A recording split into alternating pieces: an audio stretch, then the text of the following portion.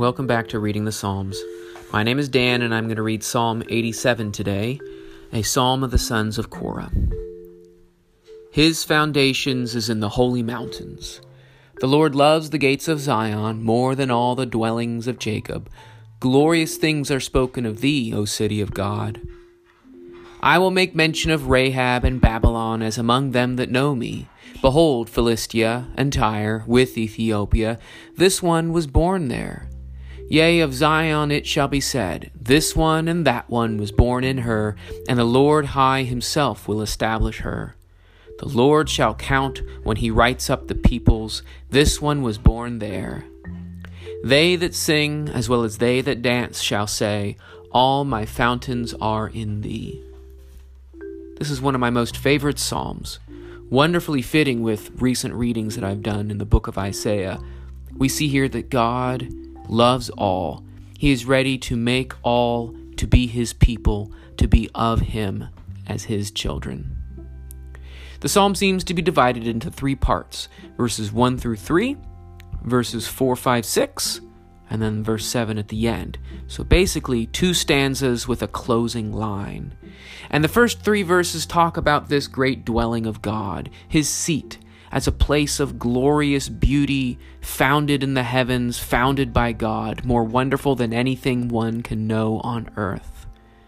In verses 4, 5, and 6, we see that this city of God, this great holy city in Israel, is a place of and for the nations, not simply some mountain in a local place, but rather by the writing of God, writing in the peoples from the outside to be a part of him, we see that it spreads and goes beyond that one local place and includes anyone at all, so that when God looks at a person, he can say, this one was born there. What an encouraging thought.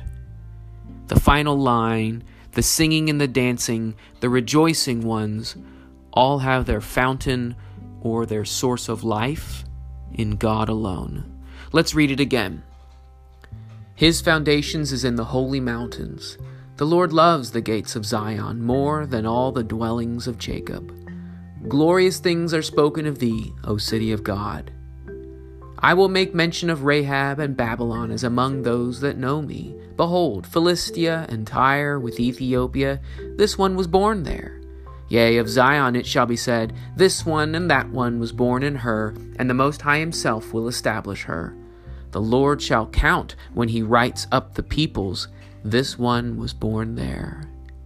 They that sing, as well as they that dance, shall say, all my fountains are in thee. That last encouraging line, we who sing and dance are able to do so because God is our life. No matter where we are from, no matter who we are or our background or where we live, we can be born in God's Zion. Well, thanks for listening in, and I hope to talk with you again soon.